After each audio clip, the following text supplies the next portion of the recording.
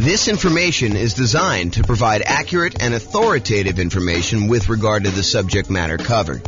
It is offered with the understanding that the presenters are not engaged in rendering legal, accounting, or other professional services. If legal advice or other expert advice is required, the services of a competent professional should be sought. Welcome to the Tacoma Real Estate Investing and Real Estate Financial Planning Podcast.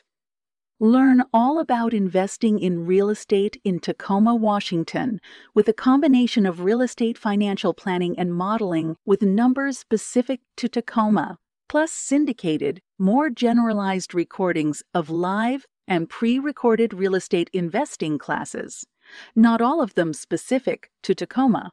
Be sure to stay tuned after the podcast for a message from our sponsors.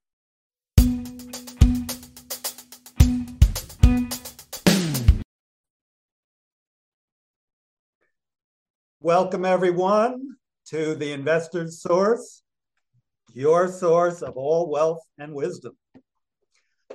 I am here today. I'm Dave Goldberg, president of Investor's Source. I am honored to have with us today a friend and someone I've known for basically back to the beginning of our company about 11 years ago, James Orr. James is one of the top real estate people in all of Northern Colorado. He's been a broker for Your Castle Real Estate for many, many years, focusing now on real estate education and real estate financial advising, which is a cool thing I haven't heard of much. So welcome, James, and I want to give you a little opportunity to introduce yourself. Tell us a little bit more about your background and what you've been doing these days. Thanks, Dave. I appreciate it. I'm James Orr. I took sabbatical probably about a year and a half ago now. Did sort of like a test retirement from real estate brokerage, and it turned into more of a full-time retirement sort of thing. But in my spare time, I'm working on our software that does financial modeling of real estate investments for like mom and pop landlords, primarily. Like, how long will it take you to acquire the number of rentals you want, and how risky is the strategy you're considering versus another strategy? And so in my spare time, in my quasi-retirement, that's more of what I've been doing lately. So yeah, thanks for having me on. Oh, great to have you on. And I listened to one of your most recent seminars, podcasts, and just a wealth of information about different ways to invest in real estate, especially with changing market conditions. And I've always been impressed by your mastery of some of the creative ways to purchase real estate, and your real strength and analysis of deals and of portfolios. Really good stuff to have when you're an investor, to really know what you're doing and know all the numbers. So James, again, welcome. I think what's on the mind of most investors these days is the tumultuous market conditions that we're experiencing now and the changes, particularly in interest rates. We got inflation, we got a stock market that is plunging, if you will, just never know what it's going to do. And investors are really not used to that. For the past 14 years or so, we've had kind of tailwinds behind us. Conditions have been great. That's made our lending much easier, but now things have changed. So just want to see from your perspective as just someone in the know about how some of these things affect market conditions. What do you think is this going to mean for the real estate market? What's it meaning right now? And what do you see coming at us in the next year or two? Wow, where do I begin with that? How can I even start to do that? So the first thing I'll start with, I was thinking about this a little bit when you asked me to kind of be on and do the call. And so I went back and I did some research, and it turns out it was a good idea to do this research. So I went back and I looked through the 30-year mortgage interest rates going all the way back to 1970. And I wanted to find out, how crazy is it that we're seeing, at the time of this recording, probably around 7% interest rates, give or take a little bit if you're doing owner, occupier, investor. And I wanted to know, is this like really extreme, or is this like a still relatively low sort of interest rate? And so I went back and I looked, and what I did is I did a percentage of the time every month that was above this 7% threshold. And Dave, I just guess how much percentage wise over the last 50 years, I think it's 52 years or so now, how many over the last 52 years, what percentage of the time were we above 7% as an interest rate? You have a guess? I've kind of listened to what you've been speaking about and doing some of my own research. I'm gonna guess 73% of the time, James. No, it's not quite that high. It's 58% of the time. Wow. Which is still, I think, a lot higher than most folks would imagine. They think, oh my gosh, we've been seeing 2%, 3%, 4%, 5% for the last, as you said, 14 years or so. I don't know if it's been quite that long. I think when I looked at my numbers, I guess it is 14 years. 2004, I think, is the last time approximately when we were at 7%. Of course, I'm doing this without charts in front of me. I should have had those up. But if you think about that, the last time we were at 7% was like 2004 or so. So these interest rates have been really, really low. It's been abnormally low. And so we've been having this, I don't know, almost like opposite of a perfect storm, a perfectly beautiful day, where property prices have been going up, rents have been going up, interest rates have been going down. So even though property prices were going up, interest rates were going down, which meant for a while, properties were still on sale, even though the prices were higher than they were before. If you kind of think about what your monthly payment would be when you're buying the property, it's actually less than if you had bought the property the year before, right, which is crazy to think about. Right. And that's not normal, right? So I think now we're getting back to a more normal type of market, which I know people don't want to hear because they're like, oh, but when I was doing all my planning, I was thinking, oh, I'm going to buy a property this year and I'll save up enough so I'll be able to buy a property a year or 2 or 3 from now, and I'll be able to get this same 3 or 4% interest rate. And so when I do my out in the hot tub math of will I be able to retire by buying these rental properties here, I've been using 4% or 5% or wherever the number has been, and that turns out to not have been a good assumption.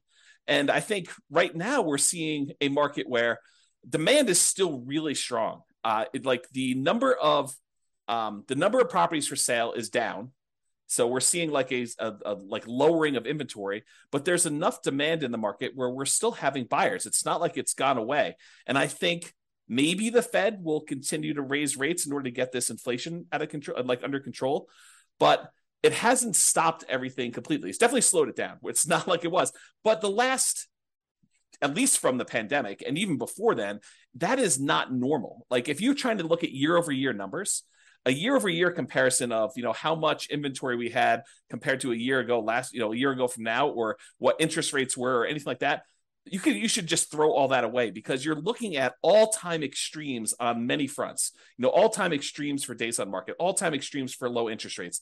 And so you can't compare now to then and say, oh my gosh, the world is coming to an end because days on market is increased by 30%.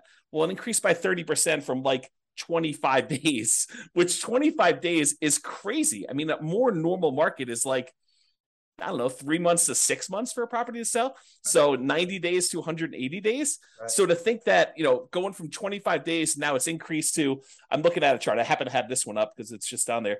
I'm looking at this. We're probably at around 60 days or so for that. So even if it's doubled, that's still lower than normal. It's lower than what a typical market would say. So what was the question again, Dave? I'm like off on these tangents here, but I want to make sure I answer your question directly. No, that's kind of a good recap of a historical perspective that a lot of us are just not looking at. We're so used to, in these last few years, as you say, very unusual low interest rates, that when these rates have gone up, we think it's the end of the world, but it's actually approaching more normalcy. Yes. So the question was, with that, what is happening in the market right now? Is that causing, is it the end of the world? Is the market plunging? Is real estate, we'll get into this later, but should we all be abandoning our portfolios now and saying this is not going to work anymore? What are you seeing in the market? I don't think it's the end of the world. What I'm seeing in the market is inventory is down. Well, it's so the number of new listings is down, but we're not selling as many as quickly as we were before. So the inventory is actually increasing. And by the way, I think this is localized. So I'm talking primarily about Northern Colorado, although I think it does apply to a lot of other markets as well. But we're seeing overall fewer sellers wanting to sell. And I think that trend is going to continue. And here's why I think that trend is going to continue. If you think about all the sellers that bought properties and they locked in these ridiculously low, in retrospect, interest rates, I think the last interest rate I got was like 2.25 on a 30-year loan, which is insanely low. Now, the chance of me going out there and selling that property and losing my 2.25% interest rate is almost zero. It would take some type of extreme motivation for me to want to get rid of that interest rate, because it's almost like free money, right? If inflation is normally, I don't know, 2 to 3%, and your interest rate is 2.25, your actual interest rate is lower than what inflation is. So that's just crazy to think about. So you have all these folks that got, 2, 3, 4% interest rates, and now interest rates are at 7. So there's a significant financial penalty, a disincentive for them to go out and sell their property, go buy one that's presumably more expensive at a higher interest rate and take a double hit on that. So I think that's one of the reasons why we're seeing fewer sellers sell their properties on the market. We're seeing just a lack of new listings coming on.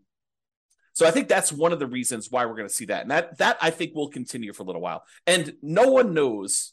Maybe the Fed chairman knows sort of what he's thinking, but I don't know. Like, no one really knows what they're going to do with interest rates. There's speculation that they're going to continue to raise rates if we see inflation still continue to be above where they're trying to get it at. And they've stated publicly that they want their interest rate to be around 2%, and it's been whatever it was, 8% or something crazy.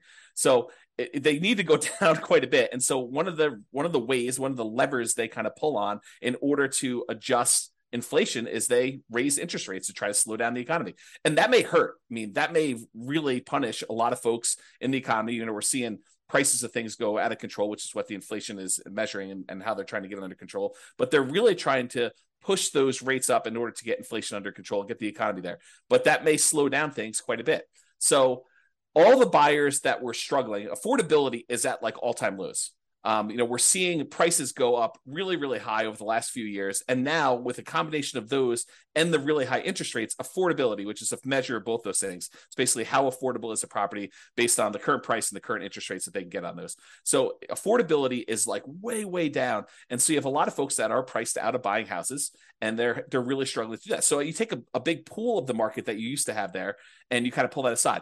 Now, one of the things that is helping us is, unlike the 2007, 2008 sort of period where it was really, really easy, the availability of financing was at like all-time highs. We were trying to like encourage the economy by allowing almost anybody who wanted to get a mortgage to get a mortgage. So that was way up. It has not gone up. So this is very different than 2007, 2008. The availability of mortgages is really, really low right now, a very safe place to be for making loans. But I don't know, you've got these kind of factors of sellers not wanting to sell, so fewer properties available for sale, but you still have some demand for people who want to go buy properties, except they're kind of forced to do it at these high prices and these really high interest rates, which hurts a little bit to be able to do that. I don't think you're going to see a lot of motivated sellers, at least in the short term. And one of the reasons why I think that is, you've got all these folks that they bought 1 year, 2 year, 3 years ago, and property prices have gone up 5, 10, 15, 20% in that really short amount of time. So even if they're motivated, they could go out and sell their property with a real estate agent and be out of it without having to be upside down or any type of really crazy motivation. So I don't think we're going to see a lot of motivated sellers in the short term, at least. That may change. I mean, who knows? Do I think prices are going to go down?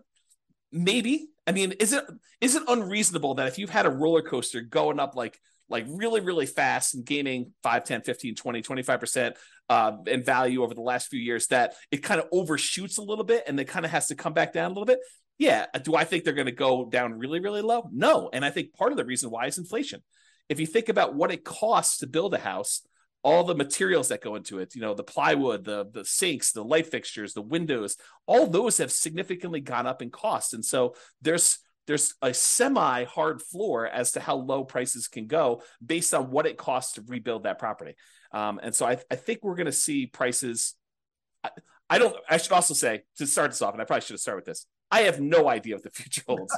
I am horrible at predictions. Yeah. I don't know. I don't have a crystal ball. I can't tell you what's going to happen. And I think the real answer to this is you should be thinking more than short term. I think if you give a long enough time horizon, I think everything looks like it's smoothed out, right? Like you see a little up and down in the marketplace. I think overall, over a very long period of time, real estate tends to keep pace with inflation. And so if you think about that, slow and steady over a very long period of time, real estate tends to go up in value. And so if you think about it in terms of a much longer perspective, I think that's reasonable expectation. Now, do you ask me what's going to happen in a year or two? I don't know, Dave. I really don't. I can't predict what's going to happen. If the Fed keeps seeing inflation being really high, I think they're going to keep raising rates. And if you're wondering how high it can go, it's been to 18. That was in the 80s, 40 years ago. Right. Doesn't seem unrealistic. Right. If they really need to get things under control for it to keep going up until we scream, okay, uncle, we're gonna stop inflating prices and have it be a little bit more normal. So yeah, very good. Yep, great points there. I think it's pretty well known that if the Fed keeps raising rates and keeps raising them, that is absolutely going to create a dip in prices because the affordability, as you talked about, just gets the affordability is so hard or so low that people just can't buy. And the only way they're going to buy is to buy at a lower price. Well, so I do want to comment on this. If you study history, you will learn what they did back in the 80s when we saw these 18% interest rates. Do you remember what they were doing back then, Dave? I was young, kind of like you were back then. Okay. Yeah. So if you go study history, we had all these types of taking over debt or doing wrap financing or things like that, where sellers were then saying, okay, we realize 18% interest rates are really hard. Only some people are going to be able to qualify for those. We'll go ahead and we will carry back financing for you. And if you've got a seller who has a 3%, 4% loan, and they have a bunch of equity, maybe they're willing to do wrap financing where they say, okay, we'll accept payments of whatever it is, $1,800 a month on this particular house, and we'll carry that for 2 or 3 or 4 or 5 years or whatever the period of time is. And I'll make payments on my underlying 3% financing rate, and we'll just keep that there until you go buy a property. And so I think there are solutions to that, which may, help slow down stuff. This is like the tools that come out in your toolbox. When the market got really, really hot and we saw these multiple offers, real estate agents switched to having certain types of tools we use in these extremely hot multiple offer type markets. And those are going away. I mean, they're not completely gone. We still see occasionally multiple offers, but they're not as prevalent as they were a year ago or 2 years ago. But now maybe we're switching over to this wrap financing, loan assumption. You find an FHA loan if you're an owner occupant, you want to buy a property, move in there, live there for a year, and then convert it to a rental. Strategy like that, where you kind of go do that. I mean, you can go take over existing FHA financing at the old 3.5%, 4% loans. And so I think there's enough of those out there that's an opportunity for some investors, depending on what stage of their career they're in. Yeah, I'm glad you brought that up because I know that's one of your specialties. As I mentioned, the creative financing. I think in the last number of years, the market has been so hot that sellers have had the hammer, and buyers with some of the creative ideas you're talking about, assuming mortgages, wrap financing, lease options. I don't know if you mentioned that yet, but I know you would. They just haven't been as much in demand because, again, sellers have had the hammer, and those are really more buyer tools. But now with rising interest rates and the other market forces, we're coming to more of a balanced market between buyers and sellers, where some of these tools used by buyers can come into play. So it's great to hear about those. That kind of leads to the question of, so let's make the assumption rates are going to continue to rise. Yeah. Does that mean do you think the real estate market is going to die then, or is there still opportunity for investors out there, starting with some of those tools that you mentioned, and maybe you can get a little deeper into some of those too? Yeah, I do think there's less opportunity. I don't think the real estate market is dead. Historically, before the last really hot market, whatever that's been, depending on how you measure it. But historically, real estate investors have added liquidity to the marketplace.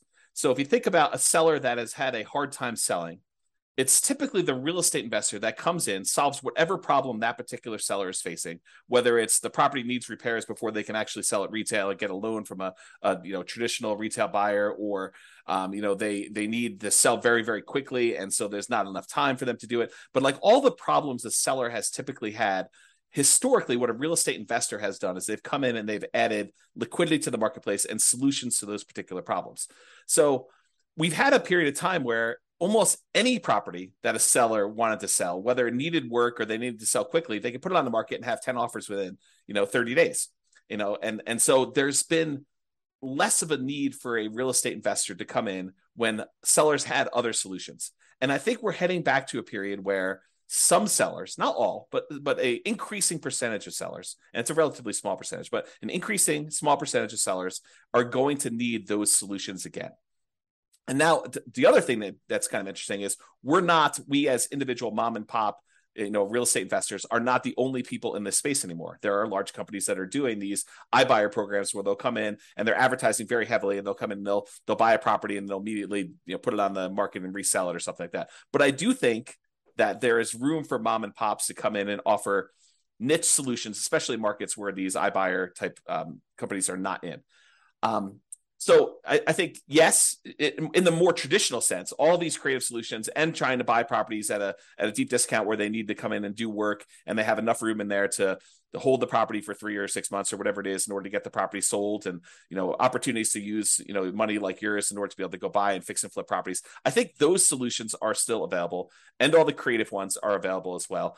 And then I think the like meat of the market, because I think just looking at the numbers, there are more mom and pop landlords, people that are buying properties for long-term rental, than there are people doing fix and flips. I think the numbers are skewed more toward buy and hold. And you could correct me if I'm wrong on that, but that's my gut feeling in the marketplace. It's just number of transactions that happen based on one or another. So the question that becomes, are mom and pop landlords, people that are buying properties to rent out, are they have an opportunity in our upcoming market if interest rates stay where they are? And I think yes, but there's a whole bunch of caveats to that. Number one is you have to look at the investment more than just cash flow. There's a school of thought. There's a large group of people out there that believe that cash flow is everything, and that you don't buy a property unless it has cash flow. And that's the only reason you buy a rental property. And you can make almost any property cash flow if you put enough down. So like if you came in here and you put 20% down in our marketplace and you tried to buy a rental property with our current prices and our current interest rates and our current rents, most of those properties with 20% down are going to be negative cash flow. They're going to be negative cash flow even if you take into account the tax benefits of depreciation. So when you look at those two, they're going to be negative. But if you increase the amount you have down, if you go from 20% to 25% to 30%, 35%, eventually, even if you get to full 100% down, you buy the property all cash, you then get cap rate. Cap rate is the net operating income divided by the purchase price, which is the amount of cash on cash return you're getting on a property that's free and clear. And so if you think about that, the more you put down, the closer you get to cap rate. Right. So your cash on cash, you put 20% down, maybe negative, and maybe, negative 10% cash on cash. You put 25% down and maybe negative 5% cash on cash. You put 30% down and maybe 0% cash on cash. You're break even. Put more than that down. Now it's sort of like, whatever it is, 2% cash on cash. Eventually, if you put 100% down, it gets to what cap rate is. And cap rate on a property might be, 4, 5, 6, 7, 8, 9%, depending on what market and what type of property you buy, somewhere in that ballpark. So I think you need to look at the overall return you're seeing on that investment. And that would include a speculative guess as to how much appreciation you might get. I think you need to look at that and say, my best guess is over the long term, I'll see about 3% a year on a property, just kind of guessing there. You have to look at what amount you're paying down on the loan if you got financing. So your debt pay down portion of it, that tax benefit of depreciation, and the cash flow you're seeing on the property. And if you add all four of those together, and technically you're supposed to include the return you're getting on the reserves you set aside for owning a rental property. I should punish myself, slap myself for not saying that. But really it's those five. It's the 4 from real estate and then the reserve money you got there. But if you add up all those and to say, okay, I'm getting, let's say it's 0% cash on cash, maybe 3% from my depreciation amount, maybe 3% times 5 because it's leverage on the appreciation, so that's 15, and then maybe your debt pay down. If you put 20% down on a property, the return you get on that 20% down payments over the course of the life of the loan is about 5.51% per year. If you put 5% down, you do like a Nomad property, it's 10.51%, but that's a different discussion. But if you look at all those together, you're probably looking at, around 20% overall return, even though your cash flow might be negative. Well, if you think about that, Dave, how bad is a 20% return on investment?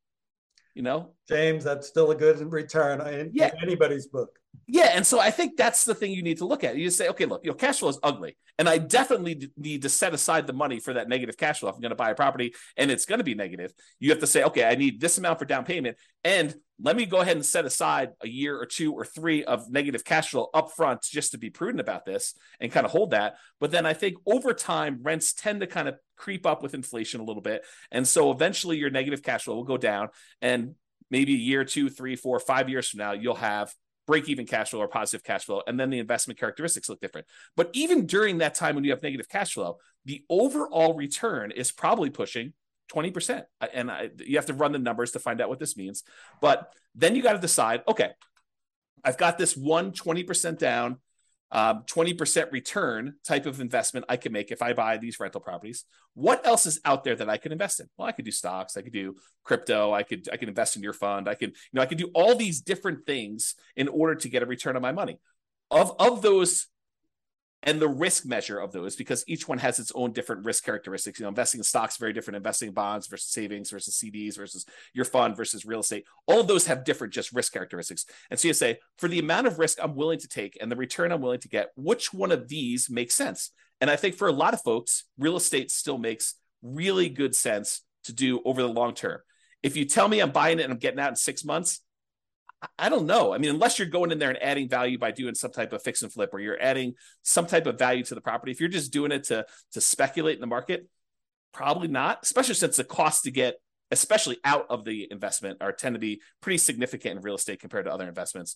But I think you look at that and you think, where else can I get this return? And is that a worthwhile risk to return kind of trade-off for me to make? And I think for a lot of folks, it is acceptable. Awesome.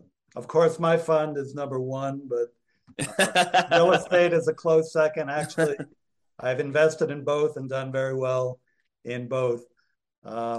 Just want, I think just to kind of summarize what you said, and you gave us some great information there. It's just, it might be a tough time now to buying is a little bit, you're going to pay a little bit more. Your cash flow may not be even positive in properties you're going to pick up.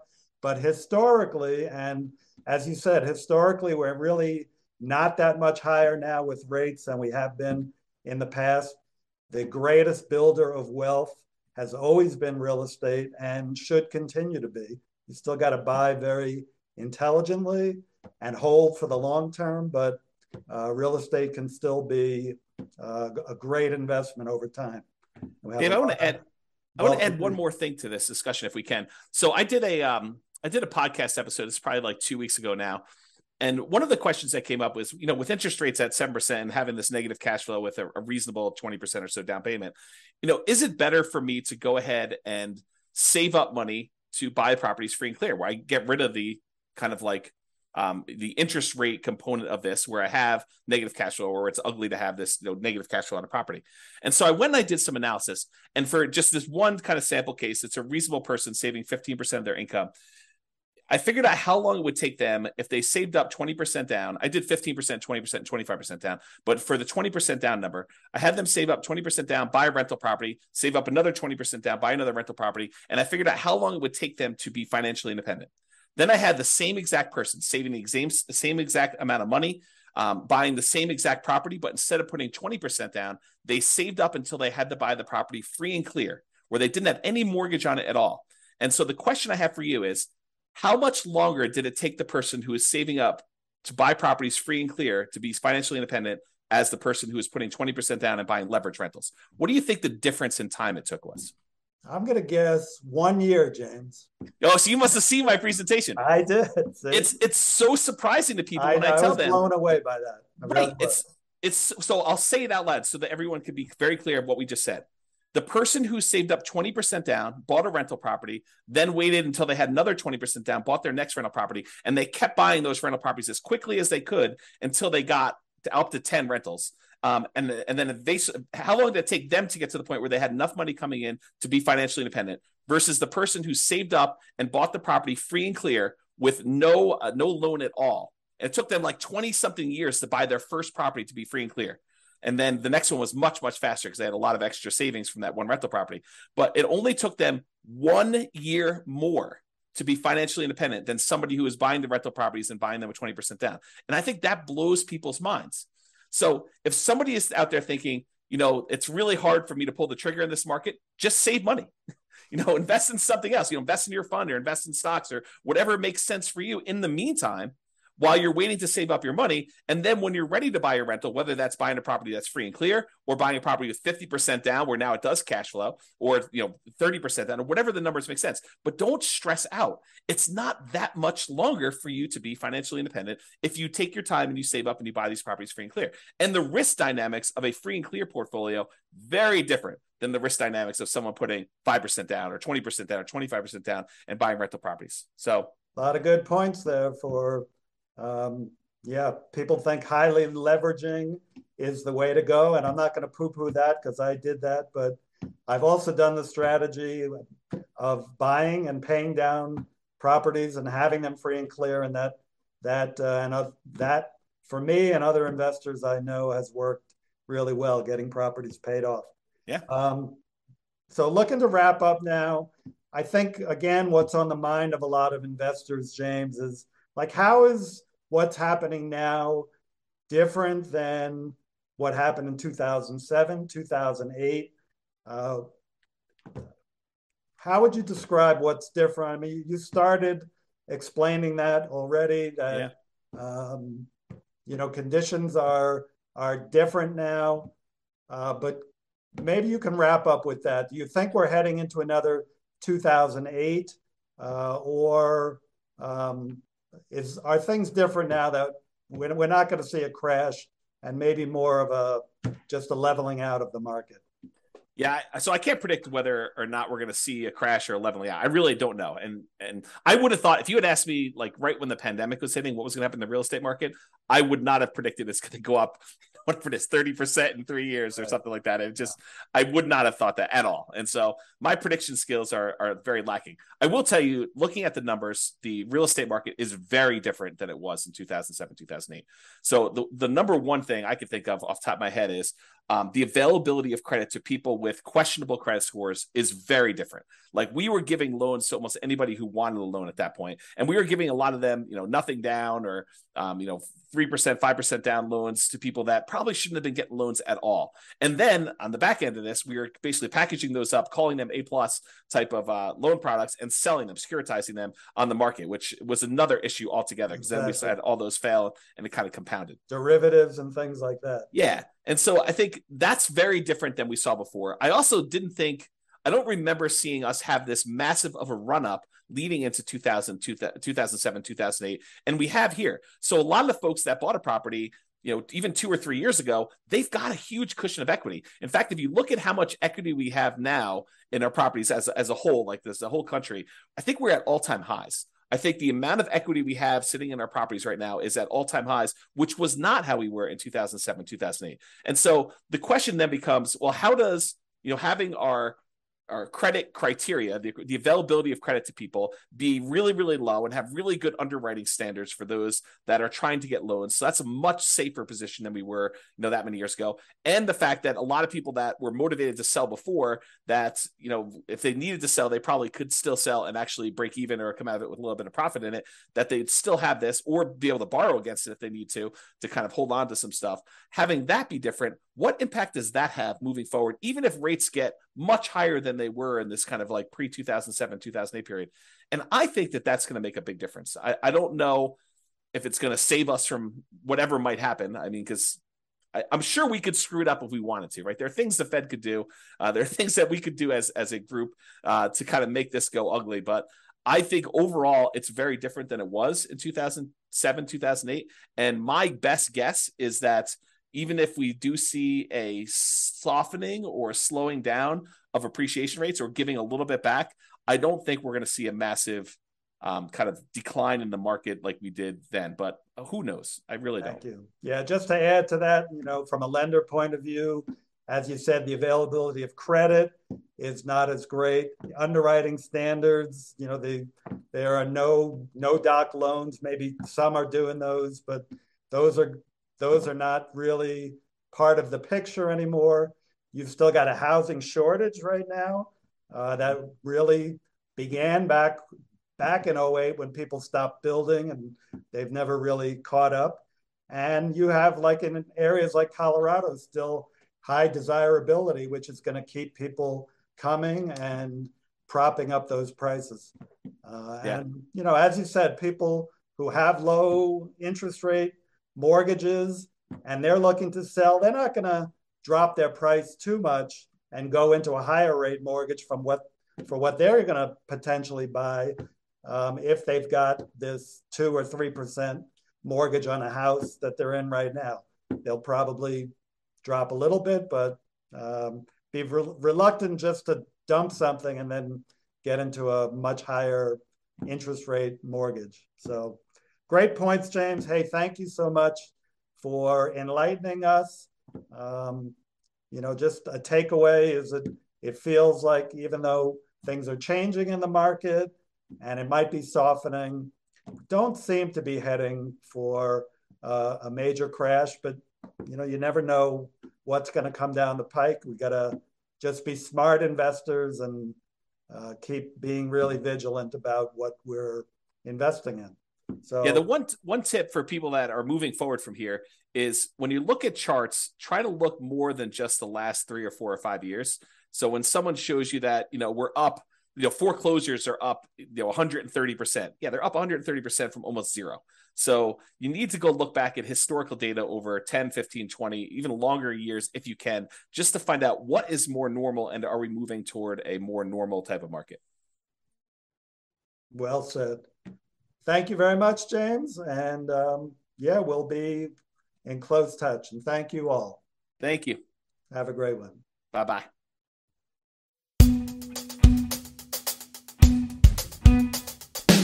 With home prices up, mortgage interest rates up, and rents up, but not quite enough to counteract the higher prices and interest rates. Cash flow on rental properties in Tacoma is harder than ever. Book a call with the Real Estate Financial Planner to apply our proprietary 88 strategies to improve cash flow on your rentals. See the show notes for a link to schedule your call and improve your cash flow today. If you're a real estate agent, lender, or professional in Tacoma that wants to help our real estate investor listeners, consider reaching out to learn about collaboration opportunities with this podcast. We'd love to add more value to our listeners by having you assist our investors buy, sell, and finance their real estate investments. See the show notes to schedule a call to discuss collaboration opportunities.